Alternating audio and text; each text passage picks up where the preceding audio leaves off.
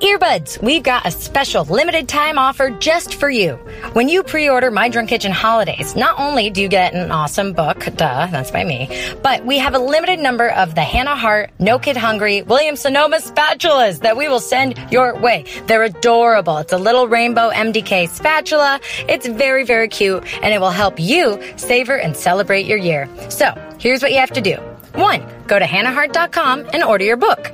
2, upload your receipt at bit.ly/MDKHpod. Thank you so much, everybody. There's only a limited number of spatulas available, so please go check it out. I'll let you enjoy this amazing episode. Bum-ba-da-bum. Okay, bye. Why, hello, gentle earbuds. I hope this episode of Analyze This comes to you on a fine, soothing... What day do we post this show? Thursday? Thursdays are good days, right? I mean, you know, it's almost a Friday. So today we're going to be living a real Friday kind of life by having an exciting conversation with the one and only Pamela Ribon. Now you might be wondering, who dat? Well, I assure you, you have heard of her work. Pamela is known as a screenwriter for Moana, little old movie you may have heard of, Ralph Breaks the Internet, and you know what? I'll let her tell the tale. Enjoy. Hello. Hi. Hi. Hi. Hi. Thanks for being here. Thanks for having me. I'm more excited than you know. Really? Yes. Well, I'm just really grateful for your patience as we set this up. As you know, I've just got back into town. And so I was like, it's in the suitcase. Where's the this? It's setting it up. And so Pamela, thank you for allowing me to double, nay, triple check to make sure that this podcast was right on track. You got to make sure all the ducks are in the row. In the row. So why would you be nervous? Well, listen, I was like, just be cool. Come here and just be cool. Like, don't be like, I'm a huge fan. But here's why I think I don't could come start here and be with, like, I'm a huge boop, fan. Boop. Yes. Because I was listening to, and Hannah is not here, so we can't get the Gelb. Yeah, her great laugh, which would be nice. But I was listening to her talk about Supernatural, and when she said, I saw them walking, I was like, okay. You were like, I relate. Come here and be a fan. Pamela, you know what? You can come back on the podcast anytime you want. Thanks. Anytime Hannah's in town. Thanks. Because I tried. I watched a whole season of Supernatural because that's how much I love my best friend. Oh, no, I've never seen an episode of Supernatural. But you related to the idea of like knowing that seeing people you love walking. Yeah, then you're like, people are walking. It's happening. Walking. I've worked on my fan face really hard over the years because it made people walk away sometimes. Let me fan face? Fan face. It's pure joy. I can see your eyes recognize that you saw my fan face. I'm now good at knowing what it looks like when someone knows that I'm giving them. You mean that gentle? It's not a shadow. It's not a lens, but there's a gentle drop behind the eyes of you mean of me or you? Oh, yeah. Well, what happens is what you see is me remembering how great you make me feel when you do the things that you're good at doing, right? And then like the joy you've brought me comes up at the top of the back of my eyes. It's like a reverse cry welling, right? So you know this feeling where you're like, this is happening. And then your brain goes, don't say all the happy things you feel. This is not how you thought this would begin, but this is what happens. It's not, but so I'm like, look, I know it's not what you wanted at all. We'll put it aside. Oh, it is exactly. It's exactly what I need. And then you did the thing that you're supposed to do as a healthy person with boundaries. Your face went, oh. Oh, I thought I was meeting just a person, but she has preconceived notions of what will happen here. Which I don't. Well, and I will say that if you are a true fan, you know that, fortunately for me, the people who are fans of what I do, I like to say community, heartosexuals, etc. Sure. It's like they're the best kind of people. And it is no surprise to me in all my arrogance and self-aggrandizing that the writer of Moana is obviously a huge Hannah Hart fan. Yeah. You know? You can see it in everything Moana does. I mean, you're killing me. That's amazing. Wait, and then you said we had the opportunity to meet once. So what had happened was I saw My Drunk Kitchen episode, number one, like the second you were on the internet, right? And for Gelby. Oh, I wish she was here. And someone had... Do you know why Gelby isn't here? Can I confess? And I moved it from Saturday to today because I just need one weekend day. I just need one day. That's okay. You know? It's your you time. I know it's my me time. I really, the tomatoes are in a really fragile point. I need to get some chicken wire and I need to make sure that they grow sideways, not up. It worked better for me too. This is a work day. It's a work day. This is fun, but we're working. Yeah, don't we love our jobs? Yeah, I love our jobs. So here we are. Yeah. So we can have tomorrow off. Yes. It's okay. Yes. I'll come back. Great. Perfect. I'll be your third. Every once in a while, you're like, we need a third. We need a third. I'll just come in. We're like, Pamela sounds like a Hannah. Yes. I love that. That's right. Yeah. My name was almost Amanda, which is basically some version of Hannah. Practically. So MDK since the very beginning, huh? Yeah. So I lived in an apartment in Los Feliz. What year was that? Because I don't know time anymore. 2011. 2011. Oh, so I was about to move out of that apartment. So, yes. So someone tweeted at me either that I would like this or that you had reminded them of me or something like that. I feel like we have the similar energy. We vibe. We vibe. Yes. Yeah. So I fell in love with it immediately. And I think I had tweeted at you to try to say, do you want to talk about what this could become? Because I had a development deal. Hannah, it's true though. I was trying to be like, do you want to meet? Do you want to talk about what this could be? Because this I is was living in awesome. New York at the time. Yeah. And yeah, there was no reply. Yeah. And I think a couple of people were like, she's not a weirdo. But you had, I can't even imagine the amount of stuff that had come at you. It was very disorienting. Yeah. Mainly because being a normal person or just a person who didn't already work in entertainment, I didn't know what the word development deal meant. Sure. I don't know what could come of this. I mean, again, like I'm sure you've heard this and I'm tired of saying it myself. My eye on the prize was writing a book, right? Mm-hmm. That was like the extent of it. Yeah. You know? And it's so funny. I mean, it's so refreshing because I feel like this is kind of exactly where I'm at as like an online creator is that the generation of community that we built in those days, like we've all grown up. We're all growing up. Yeah. You know how many people I see that talk to me and they're like, hey, like you helped me get through college or hey, you helped me get through my mid-20s. I'm like, oh, that's great. And they're like, do you still even post videos? And I'm like, sometimes, man, I don't know. I did a really cute thing about Downton Abbey the other day. Has it evolved? No. But if it ain't broke, don't fix it. Well, it's perfect as it is. And it's there for what that is, right? So that's why you have the conglomerate. You have all the other places where you like to put your things like Analyze This, where we get a chance to have a conversation with a fascinating person. That's you this time. Anyway, I'm aware that I can hug the internet too hard. I did the same thing with like Ralph Breaks the Internet, the movie you wrote about the internet. Well, I was a little very suited to write a movie about the internet because that's where I came up. I feel like I got to tell Ella about this. I feel like when we saw it, or maybe I watched it by myself and she was just sitting next to me on the plane. I don't know. I feel like I turned to her and we had the conversation. I was like, whoever wrote this knows their internet. I was like, I wonder if they had like a consulting team because it wasn't cloying. It wasn't like dumb. Yeah. You know what I mean? Uh-huh. Like where people talk about the internet and I'm like, yeah, no, that's not the internet. That is an emoji. Yes. That's not the internet. Yeah, we did have a lot of. How come we you didn't write? Also had consultants. Whoa. Why didn't you write me into Ralph Breaks the Internet, bro? Colleen got that little spot. Am sure. Listen, for sure, I had brought you up. For sure, like I had like a list of like these are people. I know you're on the list, so you may not have been available. You know, My Drunk Kitchen doesn't vet well for children's film. But you do.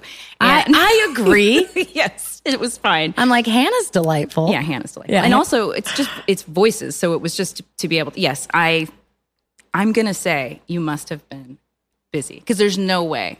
Over the years. We'll blame Linnea. We can blame. We can totally put... Linnea, we're putting this on you. Or we can blame casting. Me not being in Ralph Breaks the Internet. He said she wrote it and she's a huge fan. Well, I'm not the director. I wasn't one of the directors. I don't get to make all the choices. But there's no doubt you were discussed. Okay, good. Aside from that, though, I did feel that as an internet person watching this movie, I mean, I had great hesitation. I was like, okay, like I really loved the first one. I was like, okay, and this one's about the internet. Oh man, like when people do internet stuff, it's so dismissive sometimes, or they're just so far off the mark. And I literally turned to Ella and I was like, I can't remember if I said this person knows their internet or the team knew their internet. I was like, yeah, this is good. You know? Thanks. It was good. We tried very hard. I was very annoying. Yeah. For sure. Very annoying where I was like, because I remember at first, like they were calling the little guys that walk around the internet browsers. Oh, and browsers? So, yeah, because they were browsing the internet. I was so annoying. That was when I wouldn't let go, where I was like, they're users because we use browsers. Users use browsers. You're right. It's just annoying like that. But you're right.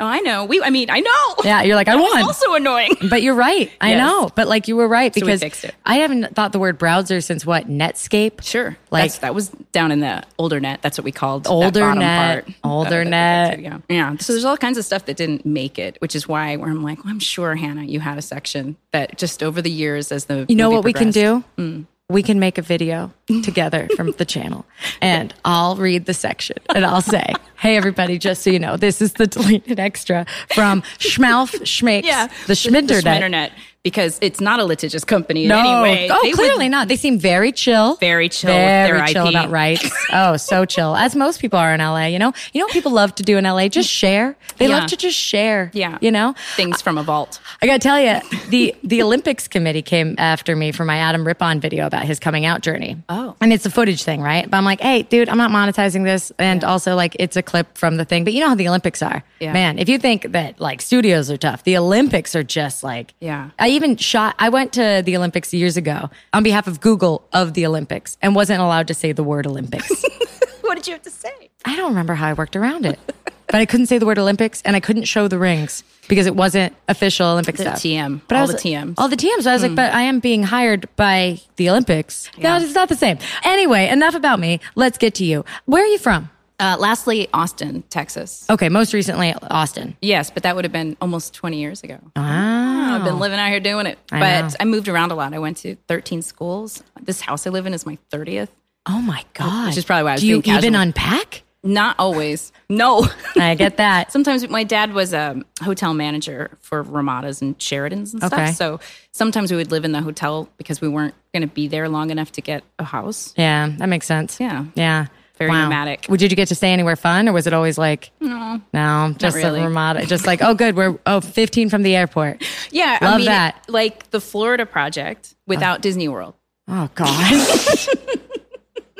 So really just, just an abundance of culture for you to feast on as just a real as a latchkey blossoming kid. writer, just- yeah. Always in the United States. We didn't really leave the country. So did you always know that you wanted to be a writer or that you were creative or that you wanted to pursue this, Well, so I didn't always have friends. I'm just trying to say it where I'm not trying to sound like, but I didn't always have friends, but I did You're have like an the active product of imagination. my loneliness. It was a product of my loneliness. So my mom would say, just tell yourself a story to go to sleep or to Do you have pass the siblings? time. I have a younger sister. Okay. And my dad was an aspiring writer, but like the kind with like a Chip on the shoulder? well, sure, but also I was going to say like the typewriter and the Writer's Digest. This is a thing that maybe you don't know about, but like before the internet, you would have to go to the bookstore and get a big book filled with places where you would send your submissions for your writing. So like it was the literary Writer's journals. Digest to get into the Reader's Digest. But to get into like Playboy and Cat Fancy, and if you wanted to submit This is how a you would story- submit pieces. Yeah, if you didn't have an agent, I guess. If you were just my dad and Yeah, and you couldn't just St. tweet Louis. or like, you couldn't tweet. You had to physically print it out and mail it. yeah, if you would put it in an envelope, like a manila. I don't know if you even know what a manila envelope. I've got that. And for got a those of you that don't brand. know, it's the orange one. It's the big old orange one. Yeah. And you would type it. First of all, that was another thing. Like, Right. you typed them over and over again. Did he use a typewriter or word? Remember word processors? I remember when he got a word processor, but he did start with a typewriter. And then I got a typewriter. And so I was just emulating him in my closet. I made this little walk-in closet. And Hannah, it's not unlike how we're sitting now, where I was like, this is what it looks like to be a writer. And I had little note cards with ideas, and I would write short stories for my mom. I'd write Stephen King ripoff. She really loved Stephen King. So I would write. Would you read it as like reference material, get in the zone? Well, my parents didn't. I started reading at a very early age. Yeah. And so my parents didn't know what to give me. So at about 8 or 9, they gave me Pet Sematary. Oh my God. It's not okay. Yeah, that's I'm not not okay. okay. And then everything else happened that is me. That's why the chicken in Moana was like that, huh? Man, that chicken. Well, how blue is this? Should I keep it clean? So blue. Okay, there's a moment in Pet Sematary. Maybe I haven't read it since I was 8, so tell me if I'm wrong. You can correct it. But I believe she gives him a hand job in a bathtub, Yeah. and then he says, "Where did you learn that?" And she says, "Girl Scouts." Whoa. So I went and got my Girl Scouts handbook, Oh my God. trying to figure out what badge. You're like, what is a hand? Is it first aid? Do you know when you're a kid reading beyond your age and you don't even know what the things are, but you know that they're scandalous? Yes. You know what I mean? Yes. Oh my God. I remember I read this book when I was in maybe like 5th grade. Anyway, I gotten it and it was called My Uncle's a Vampire. And at the time I was going through like this like vampires, like Anne Rice kind of kick, you know? Those books are very sexy also. Right. This book was about molestation. Oh. And it was an a metaphor. vampire kind of. Yeah, she was all about her and her twin sister, but it was actually disassociation. There was never a twin sister at all. Yo is right. So this is the epitome of me as a kid. I remember now, it's 6th grade. I took the book to the librarian at the school. I said, hey, I read this. I'm fine. But you might want to reconsider having this here for children. Yeah. And she was like, I think those are for the 8th graders. And I'm like, I see it has some very adult themes, ma'am. You know, and I tattled effectively on You the invented book. the trigger warning. I did. I was like, here's a trigger warning. It's like there's this whole part of it that's literally like a child orgy. I don't read that because of the clowns. Yeah, I no haven't seen clowns. it or read But there it. is like literally written into the book, and it's Yeah. like really disturbing. Well, we shouldn't read them as kids. Like, No. that's for sure. But my That's for parents sure. didn't know that. And so then my other option was Lord of the Flies. Oh, Not Lord of the Rings. Lord of the Flies. Lord of the Flies. Also not good. Also not for great. Not getting the metaphors, just getting Piggy's head smashed. Like that you remember. You remember everything about Piggy. At our school, they made us do a trial. Like a mock curriculum. trial? A mock trial. The public school I went to, everyone had to do a Lord of the Flies mock trial. Oh, wow. Where people played different roles from the book. And it was all about determining like the moral lesson at the end. But you were in high school. No, this was middle school. Wow. Yeah. Wait. Nope. This was high school. I was gonna say. It was high school. It's definitely high school. Yeah, but they gave me that when I was like 9. Jesus. So now you're like, let's write some songs, or like rather, let's write some stories. Well, yeah. So I would. So how did you find your niche? So from there, you were a reader, and you From there, I was a absorbed reader lot. and I was a writer. I was the kind of kid where my teachers would say, "Hey, your writing's pretty strong," and or I would write my way out of an assignment. You know, like that kind of extra credit of like I really knew how to write to an audience early on, and this obviously You can always is like, bank on a B. Yeah, It'll be well written. Whether or not it'll hit any of the assigned points. It's true. You would It's get anybody's guess. extra credit for creativity, right? That Yeah. was what you could do. beautifully written, wildly off topic, and not referencing the written prompt. Yeah. Did you read the prompt? You're like, yeah. You want me to write about that book? So here you go. It occurs to me now that it was such a coping mechanism I must have picked up from moving a lot of figuring out what does this audience want? How do I talk to it and fit in? Because I was always not wearing the right clothes, or I wasn't at the same curriculum they were at, or I was always getting tested for the gifted program or whatever. And so nobody ever really knew what to do with me. But then even if you did get into the gifted program, it's not like you could stay. That's right. And then I'd move. And then what's the point of that? You It's know? true. Oh Yeah. my God. Yeah. Wow, that must have been a lot. It was a lot. And then we stayed in one place for high school outside Texas in a town called Katy. Renee Zellweger also went to this high school. Oh, wow. And then I moved to Austin as soon as I could. Wow. So did you go to school for writing? Or at that point, I have were an you- acting degree. Wow. Can you not tell? I can tell, actually. You're great. I love you. Don't be like, now it's okay. my turn to not be rude. Oh, this is going exactly how I hoped. Okay. No, so I got I was doing acting in Austin at UT.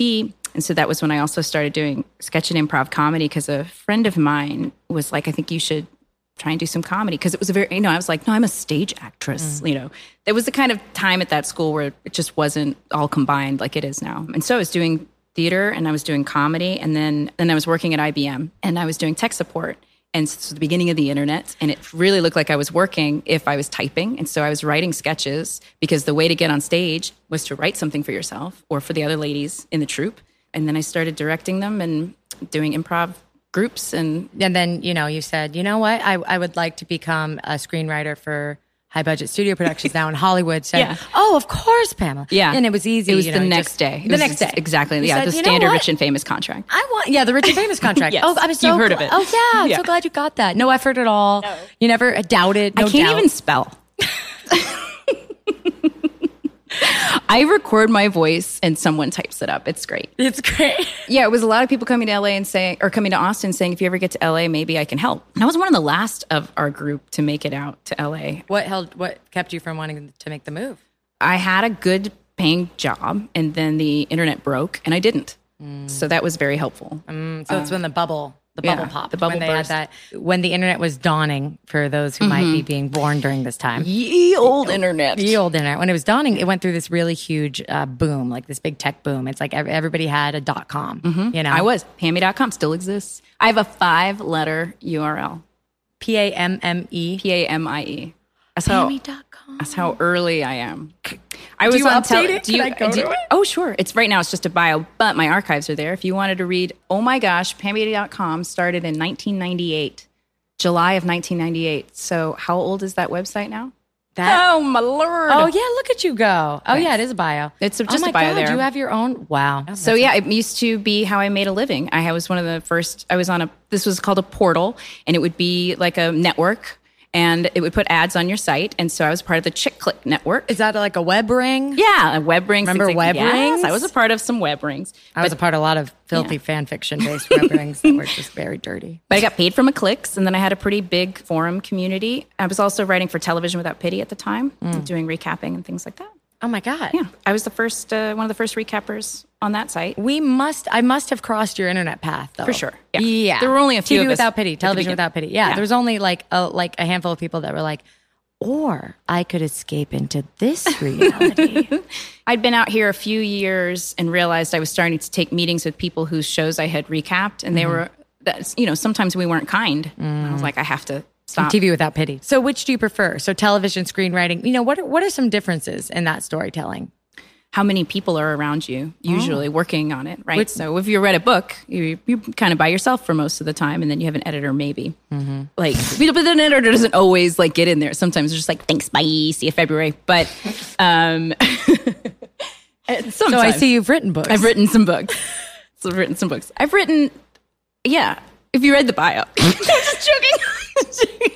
But I have my first novel came out of Pammy.com, and then I have written a book about roller derby. And what was that first novel about? Why Girls Are Weird is about a girl who fakes her identity online and falls in love with one of her fans, and she doesn't know if he loves her or who she's pretending to be. And it's got all these essays from Pammy.com, because at the time people were like, what would a collection of comedic essays from the internet be? And why is your book about two people on the internet dating? Like, that's weird.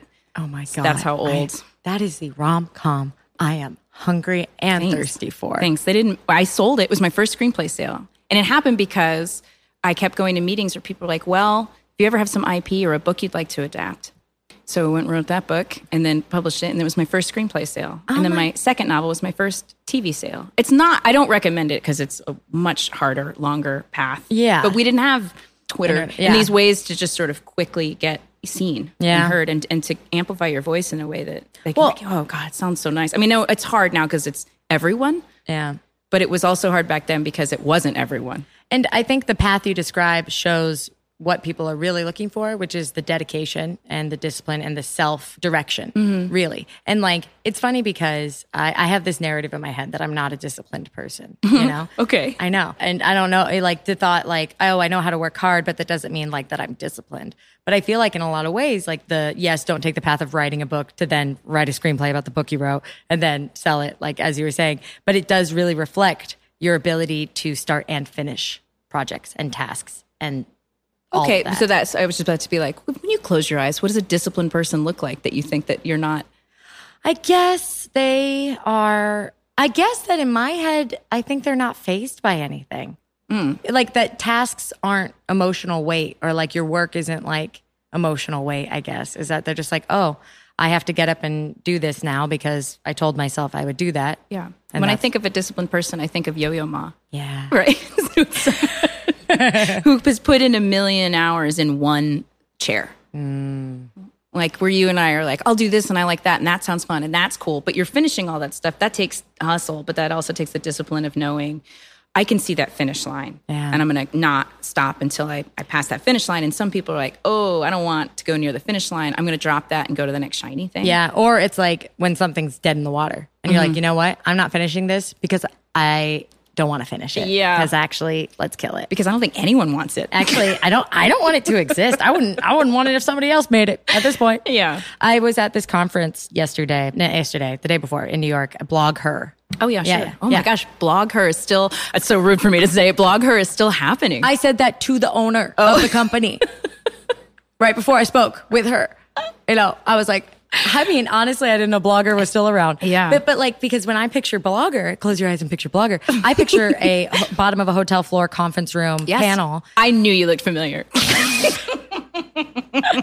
Yes, that is where I've seen some. Yeah, but in like, New York or whatever. Yeah. Oh, Blogger is thriving. Wow. It was their creators conference. It was at the Brooklyn Expo Hall. Kiki Palmer spoke right before me.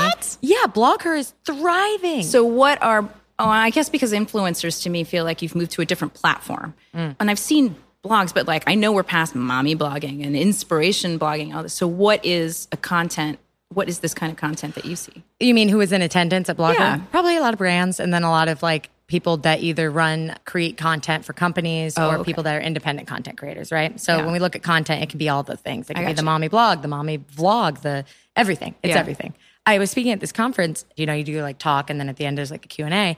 This girl asks, when you're doing the dishes or taking a shower or taking out the trash and you get ideas and you get all these ideas, how do you pick which one's the right one? Like, how do you know which one's the right idea to do? Mm-hmm. And I told her, good news is they're all the right idea. Bad news is it's about focus. Yeah. And I recommended a book to her, my favorite self-help book for me personally, which was Driven to Distraction, which really, really helped. And I was like, your ideas are all worthwhile. What you're looking for is the stimulation to follow all the way through, because you need that like kind of exterior thing of like a deadline or pressure that's to generate the focus, But I told her to read that book instead. I was like, you should really look into this and how to exercise your focus, because I'm sure all the ideas are good. Yeah, I'm a big fan of fake deadlines. Fake deadlines, but they're not. Yeah, they're. I guess you can know they're fake, and that's you sort of. I like cheating yourself on it. Yeah, right? I know, right? But that might be what you're saying. Like, I guess this isn't one of the ideas because I'm willing to compromise my promise to myself to not finish it. Do you ever love a project so much you don't want to finish it, or you don't know when it's done? Have you ever felt like? Yeah. Yeah. Tell me about that. Well, I'm trying to think of one that I eventually had to admit I had to drop because, like, if we look at My Boyfriend is a Bear. That book took 8 years. And that was just believing that it was going to happen. But not me trying to hustle it. Like, Oni from the beginning said, we'll make it. But there were times when I didn't believe it was possible anymore. So many years had passed without it actually existing. Mm-hmm. Like my Christmas album. I always think about finishing in my head. How many songs exist? At this point, it's an EP. It's really... Well, that's a thing. It could be. Why does it have to go all the way to... LP? Is that what you're saying? Yeah, I think it to be a healthy EP. It's a jazzy, sassy album about the real, Christmas life. I need to pull back on some other projects, and then once I do, I'll be able to just dive straight into all this other stuff that's been on the back burner of my little brain. Sometimes that one is you just find someone who you're like, I want to work on something with you. I have this thing. Won't this be fun? I'll get this thing finished. And we'll be better friends when it's over. Yeah, and then we'll be like, look at us go. We were going to hang out anyway. It was going to happen. Yeah. So, but for My Boyfriend is a Bear, 8 years down the line, you finally finished it and you felt like, now I'm done. It existed. It came out. It finally got published. Because at a certain point that was on, it was in Kat's hands for a while. And we had an illustrator before that and it fell through. And so that's not the question that you asked. It's just the longest one that I could think of right away. Yeah. When do I know I've spent too long on something and I need to let it go? I will say, though, that you bring up a great point, which is when do you give up trying to, or not give up trying to get a finished work out there? You know? Because sometimes I feel like I've met people who have really great ideas, but they're still attached to the same idea they were talking about 5 or 6 years ago. Mm-hmm. It's like, what's a new phrase for shit or get off the pot? Like, what's a new one? But it's like, hey, man, it's okay for you to let that idea go. Yeah. I know you spent 5 years like being like, this is the idea I want to do, but like, it seems like you don't really want to do it. You know? Yeah. So there's a couple things that I'm going to diagnose the stranger with. Yeah. But one of them, isn't it the fear that there won't be another idea that makes people excited to talk to them? Right? They get feedback of, that's your best idea. That's the one we engage with at a party. And then when they want to know what else, you sort of are like, I'd like to stay focused on this one. Because they need a binder full of women. Binders full of women. But I think there's that feeling of, I'll never have an idea better than that one, so I better stick with this one because it's great. And then there's the feeling, then there's some people who are like, I don't want to be told it should be different because this is the one I understand. This is the way I understand this idea. I was going to say the answer to your question of when do I know I should have let something go? I think I have a hard time with that because I'm so used to being able to say, well, I'll turn it into this thing instead and maybe it'll be over here and it'll keep going. But there's certainly some projects where I'm like, I have made this last so long and now I do have to keep working on it because it worked. And suddenly I'm like 10 years in, still talking about roller derby. You know what I mean? Like, that's true. Yeah. Yeah. And I'm like, well, I didn't think that would always roller derby had a real big moment again a second ago, didn't it? Yeah, I think it'll be much like magic. It'll continue to be cyclical. Yeah, it'll be like, hey guys, roller derby. Like, yeah. But then it always happens in this way where in Hollywood, it'll be like, hey guys, let's make a roller derby movie or whatever. And then you look at it and there's like 3 roller derby movies that are coming out the same summer. Yeah. I'm like, so everyone had the same idea at the same time, and they all greenlit it, and now there's 3. The end. You know? Well, because the other 2 thought the other 2 wouldn't make it, because most of them don't. That's pretty statistically crazy that there were 3. They all came out of watching Glow, for sure. And they were like, what? This is like what? Like, oh, and then roller derby. Yeah. And the Glow certainly came out of roller derby. It's just, Then we'll have female wrestling again. And I mean, but we did support the girls, right? Yeah. I am downright giddy because I really genuinely feel like I could just talk to you, but I have to remember that we had things we were supposed to talk about. We had things we're supposed to talk about, and we're recording it for a podcast. And thank you, everybody, for listening to me get to know my new friend. It's working. Oh. Please. That was me talking to me from 2011. You're like, just be patient. See, I don't know how to let something go, Hannah. Eventually, you end up in their house. Don't get freaked out.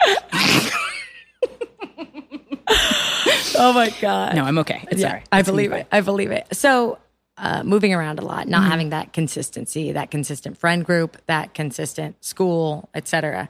You used your imagination to cope with that. Mm-hmm. I had a lot of imaginary friends, and they were often my friends from the place before. It's also, I made you make the sad face again, but I think I was already doing what a TV writer does.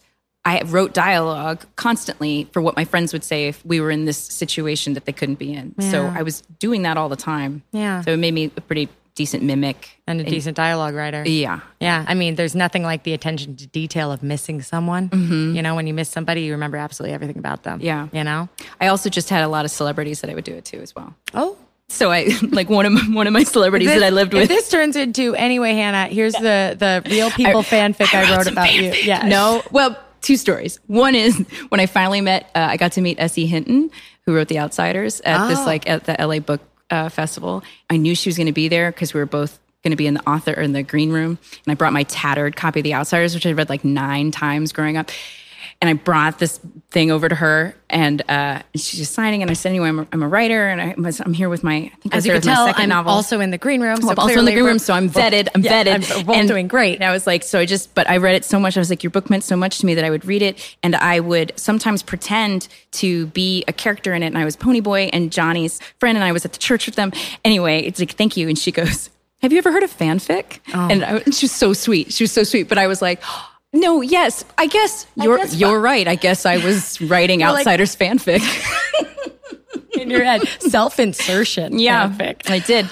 But you meant it from the sense of like, look how much you inspired me in my work. And like you helped me start to test out and strengthen muscles that would later become my career. Yeah. You know? But she looked at it, was like, mm-hmm. Well, a million people have probably said to her. Thank you. Like her friend next to her was like, this is very sweet what's happening. But I was like, she probably, again, I was working on my fan face. Mm-hmm, mm-hmm. Gonna get it better. But she did. She wrote Stay Gold in my book. It's very Stay sweet. Gold. That nice. Takes me back. I remember I watched The Outsiders. She's a huge Supernatural fan.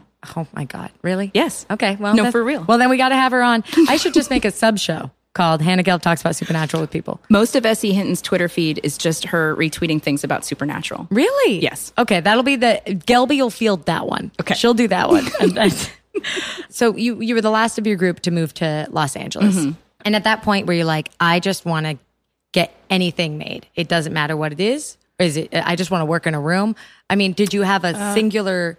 No, I wanted to be on Saturday Night Live. Yeah. So I was out here doing Second City. LA, they don't make it here. I know, but they had the Groundlings out here. And you know what? The thing with New York to me it still feels too hard. Yeah. You got to turtle up. You know, you just got to carry it on your back all day, and it's hot and sweaty, and you're cold.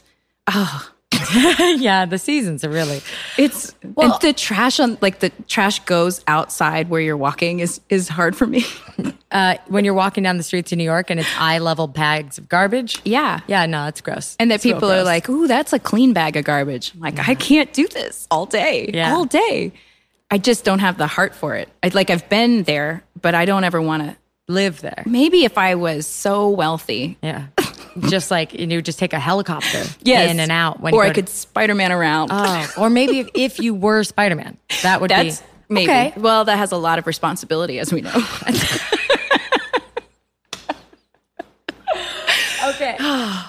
So you wanted to be on SNL, but you didn't want to live in New York. But and also, I would have to be on SNL. I know, You're just in the building. That's but fine. as we know, SNL is one of the hardest, It's very tough, most soul crushing jobs. I didn't go to Harvard. Yeah, it's hard. It's hard. So It's yes, hard. It's a tough one. So what was your compromise then? Or- I was doing Second City out here, and I had written. I took Anne Heche's autobiography and I turned it into a parody of the Vagina Monologues, and I cast all my friends in all of these parts. It became a bit of a scandal, and it was a big deal. And there were a lot of. It was in the news. It was in the trades. It was on Page 6 because because she showed up. Oh fuck! I feel like I'm living this story in real time with you. And by that point, we had been doing the show for about a year and a half. We opened for Sandra Bernhard once at the Knitting Factory. It was this crazy thing where everybody was talking about it, and it was a lot of fun. The show was her words, like we came out with the book. I had written some interstitial scenes, and we had done some vignettes and songs, but the heart of it was reading through the book and doing all these different chapters and holding the book to show.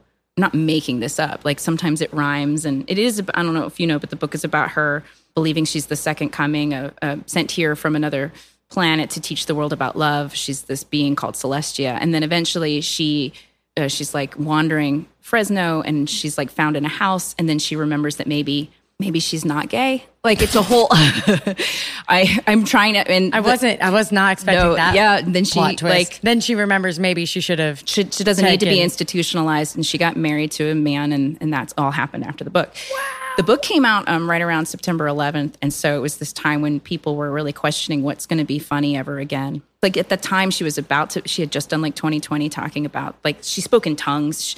She woke up one day and said she had stigmata. She did like drug therapy to remember. I haven't talked about this in forever, but what I found in here is this profound statement about how far we'll go when people are watching us and need us to keep being bigger and different and explain ourselves, and how hard it is to be a celebrity, and that ultimately you might lose your sense of self and end up in a hospital and have to explain all of this behavior you've been doing, all this unraveling you've been doing, and to say, maybe I'm just okay. Maybe you don't have to worry about me anymore. And so the show ends sort of in this way where we're all really feeling for her. God, I feel like you would leave that show feeling kind of like shell shock, like, you know what I mean? Like kind of shell shock, like, what did I just watch? It was so funny because we would act out scenes while you're reading the thing, and a lot of the book is about her being angry with her mom and her dad and abuse that happened to her and all these things that led to her. But then she'll just in the middle, like, just start talking about just a lot of name dropping, like Steve Martin was funny and bright and mellow like yellow. Just these sentences where you're like, this is a real sentence. This is a real person that was in a real when world. she was remembering her trauma, she was talking about her baby-sized pussy. Wow. So it's just phrases like that where you're Got like, it. okay, like, I'm awake. I was with you, and then what I'm happened? The show was so much fun to do, but we were, at the same time, my first novel was about to come out. Everybody was at the cusp of like going somewhere, and people were. It got busy enough that one of my friends, her lawyer dropped her just anticipation of a lawsuit because they also repped Anne Heche. There's nobody knew what to do. Oh my God. We really skirted parody law in a way where we weren't make any money we were making on the show. We were donating to a homeless shelter and women's shelters. Yeah. But it got crazy. We had to do like 2 shows a week or 2 shows a night. There would be a line around the corner.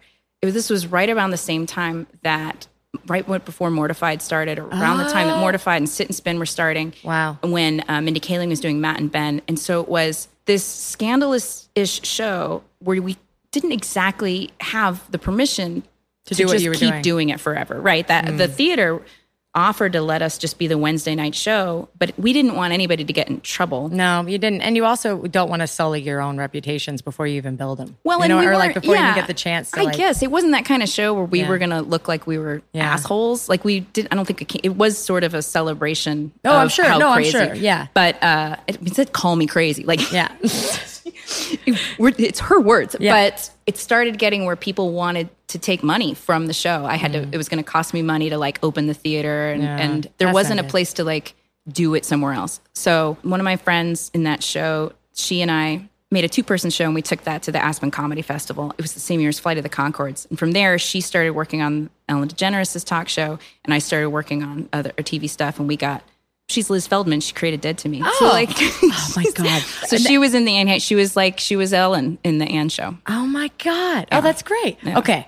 So podcast relevant questions. Yeah. So we're talking about the story of how we got here. Yeah, the story of how you got here. But also, I want to talk about specifically getting into children's programming. Oh, okay. Yeah. Children's programming. Well, it's not, I'm still doing it because it's like, I would then write, I wrote an indie script. Disney and Pixar aren't really looking for you to write a kid's book to get to write for them. They're looking for people who know how to do characters that are funny and have a lot of heart. And so the movie that I had written was, a rated R film for sure, about a grandmother and her granddaughter on a road trip, like a Thelma and Louise with a multi-generational aspect. Yeah. And that ended up over at Pixar. So I met a few directors at Disney at the same time. The development people there wanted me to get on board, be on one of the movies. I'm so taken aback. I had this idea that people that wrote children's film were like effectively those adults that like love Disneyland. You know what I mean? There's a lot of those people in that building. They're in the building. Yeah. I assumed that they were people that were always passionate specifically about that genre. So it's really interesting to me to hear that it's actually just about your depth as a writer. And I think that shows up in family films. When you're watching a family film as an adult without kids, like me, you don't feel any weight to it. You're just like, this is just candy, like sometimes, whatever, And then sometimes you watch it and you're like, like Toy Story 3 came out of nowhere, ripped your beating heart from your chest, but not out of nowhere, out of the Toy Story franchise. Anyway, long story short, I'm surprised that it's not that you were like, I've just always loved cartoons. No, I thought about it too before. I mean, when I got the job on Moana, Frozen hadn't come out yet. And really? So, yeah, that's how long these take. When I started on Moana, my daughter was 4 months old, and then she was 4 years old when the movie came out. Okay, I want everyone who has hopes and dreams about living and working in the fields of creativity, and just listen to that and really take that in. Yeah. Okay, it's not a fast, wham, bam, thank you, ma'am, kind of life. Yeah, 8 years for a comic book, 4 years for a movie. Wow, exciting stuff, but you look so young. You look great. You seem full of life. I have a lot of water. Oh, me too. It's very important. We live in a desert. We're not supposed to be here. Man. Yeah, so I didn't. I'm sorry. I've never felt this way before. You do remind me of me. Yeah. I've never, ever. All my dreams are coming true. I've heard that statement a lot. But like, I can really see why you loved My Drunk Kitchen. Yeah. Because that's why I got the tweet where they were like, hey, I think you have a thing you haven't seen that you did. But like, it's all the asides and all those those moments, which is always also why I've had such a hard time ever having anybody else edit My Drunk Kitchen, because it's like, when I do, I'm like, this is just not as good. But your editing is perfect because it's like, well, also because I guess my brain works like yours. But I think it's perfect for our style of brain because nothing is meaningless. There's no filler moment, and that's the whole point. Yes. You know what I mean? In a good cut of a video. But anyways. Julia Nunes is another. Do you know Julia Nunes? I do. Yeah, she's a musician. Yeah, she's a musician. I met her in New York. Well, she's another person who were like, she reminds me of you. And then when I met her, and then I was like, and this is when I did the wrong one because I met her too soon. And I was like, you're like me, but also, I mean, I don't normally do that, but also we're very similar. And she's great. I've never seen her again. You know what? Her album's wonderful. It happens to the best of us, man. It's true. And our newfound friendship. I'll tell you about all the times I've really blown it in front of people I love and admire. Who were some of your biggest role models, too, for like this industry? Coming in, there was just so much not like me, right? How nice it was to see someone like Amy Poehler or Tina Fey, particularly Amy Poehler, then go, okay, well, how can I keep reaching back and bring more into this? How can I keep expanding this into more weirdos like us, right? When I first started out, it was don't be weird, figure out how to assimilate and be grateful for the one chair in the room that's available to you. And now it's more like, what's your weirdest shit? Because we don't know how to do that. Yeah. So the things that I couldn't sell before, ladies who date bears, girls who skate roller derby, moms who are hoarders. Like now, it's like, this is a weird thing I hadn't heard of before. You're like, that's the good shit. Yeah. Have you ever tried any other kind of style of writing? Like, have you ever been like, well, actually, I do have my secret period piece drama. Like, you know what I mean? Like, well, like, do you feel the need to stretch your creative muscles in that way, or is it just more about? Well, my stuff isn't always pure comedy, but it's always going to probably. It's always going to be in there. Because that's, even in the darkest stuff, the human part is when we're able to look at each other and still laugh about it. Mm-hmm. One of my favorite memories with my sister is that one time we made a joke about chloroforming our mom. And it was very funny at the time because we both had that glance at each other like, but no, you're kidding too, right? And then we started laughing very hard. Yeah, that's how we get through all of this. Yeah. It's just so hard. Yeah. All of it. Yes. Yeah. So I'm Just to clean her house, by the way. No, That's sure. why we wanted to. We just I wanted to see. like put her outside for a second to clean the house and then put her back in. Your Honor, I stopped listening after she said chloroform. I signed no documents when I walked in. Does it sound so bad? Does it sound so bad? So here are the things in my very lovely outline that my I feel wonderful like we producer, haven't addressed some of your, but I Fabs. feel like I didn't finish something. Hold on. Oh, you asked, like, is there something that I haven't tried? Sometimes I'll get asked, do you want to do this? And I wouldn't have thought about it before. And so then I'll try it. So like an example is, hey, do you want to write a Rick and Morty comic? Here's what'll make me say yes very quickly. Someone going, oh, I don't think you'd be good at that. And I'm like, oh, look, I'm going to go get that job. Oh, I know. Then I It's did all it. that like people authority figures or people being like, I don't. I'm like I do this unfortunately to my team all the time. They're like, Hannah, that's too much in one day. You're not gonna be able to do it. I'm like, yeah, I am. Yeah. You don't know me. And then the day of, I'm like, I'm dead now. And they're like, yep, we know. But being dismissed or undermined, it's a really good fuel. But it's not dismissive or undermining sometimes. Sometimes people No, are it's not just like those people genuinely care about you. yeah, it does, you know what I mean? But like, sometimes it's genuinely good feedback. And, Yeah. and being an adult driving the car, not the kid driving the car, Yeah. is knowing how to navigate those impulses. Right. You know what I mean? So do you want to write a Rick and Morty comic? I did. I've written 2 of them. Oh, cool. So it's like sometimes I'll take something because I was like, well, I haven't tried that before. That sounds interesting. And I'd like to learn how to do it. Whenever there's an element of learning something new, I'm kind of drawn to it. You seem very brave. Are you ever... That's not a word I hear. Yeah, you Moana is see? so brave. She's doing the most terrifying thing I could imagine out in the open sea. Sailing? Oh, yes. I know. Sailing. I used to have Does not take me I away. used to have this irrational fear that I would suddenly be transported at any given moment. And if I talk about it, I'm going to scare myself again. But I think I'm past it. I used to have this irrational fear that something would click and I would be plummeting from the sky into the ocean. Right. And I would genuinely be scared like any second now it's going to happen. It's actually a rational fear because I assume you fly in an airplane every once in a while. I do, but I had this since I was a little kid. It was just like, Yeah. I would just be dropped in the ocean. And suddenly be in My the ocean. irrational fear is learning I have a dead body in my trunk. Learning you have one. Yeah. Where they're just like, you open your trunk and you're like, oh no. Not again. Not again. What did I do last time? I woke up. I don't remember. Oh my God. Yeah, that's a recurring nightmare. It's the body in my terrifying. trunk. That's terrifying. It's not great. No. Sometimes in a field like in 7. So what obstacles? Was this on your outline? It is. It says right here, right after the dead body of the She trunk. mentioned Here we 7. go. She mentioned 7. There it is. What are my obstacles? So- we were supposed to talk like mental health and Yeah, stuff. we're talking about mental health. If we could discuss. Yeah. You know, because to me, you seem very brave. You know, trying things you've never done before. You might not necessarily be good at on the first go. Yeah. Like you seem like a very brave person. So what are some obstacles? Very afraid to cross the street against the light. Okay, but what are some real obstacles? Oh, you mean Emotional, mental obstacles that you've had to learn how to overcome and adapt. Yeah. Yeah. I'm not the kind of person who would go to a party alone. It's a pretty new thing that I would go and eat in a restaurant by myself. And it isn't not knowing what'll happen. The idea that people are perceiving you as someone in a restaurant. No, it has nothing to do with that either. Isn't that odd? It's what will I do with all this me? And I don't always want to just sit and be on my phone for an hour. And sometimes the room will be too dark to bring a book. Why do I always need a distraction? Why are my hands always doing something, right? I mean, but in writing is your outlet. Writing is and my outlet when And now it's your work. Mm-hmm. So Right. it's almost like if you're writing, you're working. Exactly. So wow, yes. Which can also happen just going to see a movie. Now I don't really, but I could be okay seeing a movie by myself. But that used to be something that I couldn't imagine. Why would you go? How would you know how you felt about it? I'm better at all of Without that. telling someone. Yeah, without processing it with someone after. Verbal Or processing. writing it down to see what you thought. Yeah. Yeah. I mean, then I think that's what the diary and the journal is for, Mm-hmm. right? So even if you're out to dinner by yourself, the challenge would be not to do something fiction, to just talk to yourself. Well, what would be something I wouldn't really do is keep a diary that is just mine and no one else ever reads. What's that for?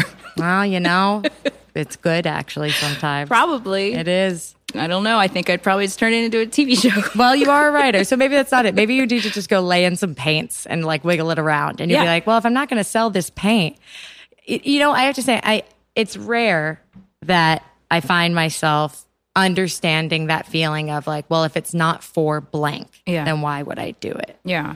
At this point in my life, I don't have an answer for that. The only answer I have is like slowing down internally, because everything is still moving forward externally. I mean, maybe it's why I love my garden so much. It's okay to be a doer, you know, like there's that theory of the threefold man, like the thinking man, the feeling man, and the doing man. And, you know, the doer is a thinker and a feeler in real time. The only way I know how to really kind of like connect with my thoughts is by doing something. Yeah. Which is probably also why the idea of just being alone at a meal isn't appealing. Right. And even making something, somehow I put into that object everything I was feeling that day. Like needlepoint, right? Which had just, since this decade-long administration that we've been in, I find myself doing things that are like I'm an old-timey lady. Like I've taken a piano. Really? Yeah. Oh, yeah. Your piano. Right. I can't I was like, that's an intimidatingly real and pretty piano. It's almost my 1-year anniversary of piano lessons.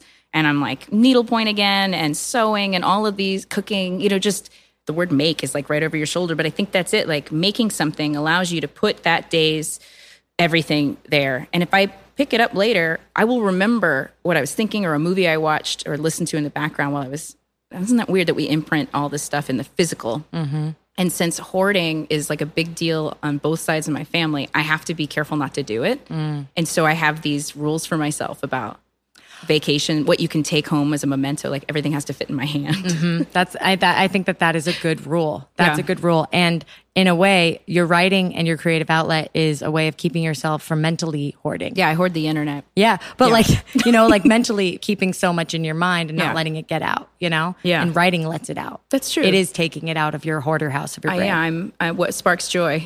I give it to others. Give it to others. Yes. I think you're the best. And thanks. I would love to talk with you more than once if you ever want to come back to Analyze This. Yeah, we can talk. We didn't talk about most of the things I thought we'd talk about. Like, I'm sorry. I guess we should have gotten coffee first. It's hard to say. Guys, if you want to see Pamela Ribon back here on Analyze This, make sure you let us know by rating and reviewing this groundbreaking podcast. And Pamela, if people want to be fans of you and not just your work and your work, sure. Where can people find you? Buy some books.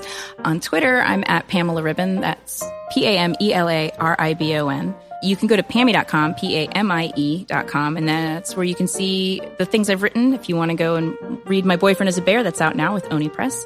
Notes to Boys and Other Things I Shouldn't Share in Public is the memoir about my awkward teen years. Oh my God, I can't wait to read I wrote a lot of letters to boys, and I kept all the first drafts, and then I published them with my adult commentary. Boom. Next time you come back, Hannah Gebb will be here, and we'll read all these notes to boys, and we'll just do a nice little sit, and we'll talk about that. Okay. Pamela, thank you so much for being here. Thanks for having me. Earbuds, thank you. It is so great. Thanks, Earbuds. Thank you, Earbuds. Yeah, if you guys love this podcast and like it, make sure you go to patreon.com/analyze-this and buy Hannah a cup of coffee. Yes, for only $5, you can become a patron of this art. So if you want to feel a sense of ownership and belonging, I really recommend you buy Hannah a cup of coffee. $5, patreon.com/analyze-this. Okay, I like it. Okay, bye.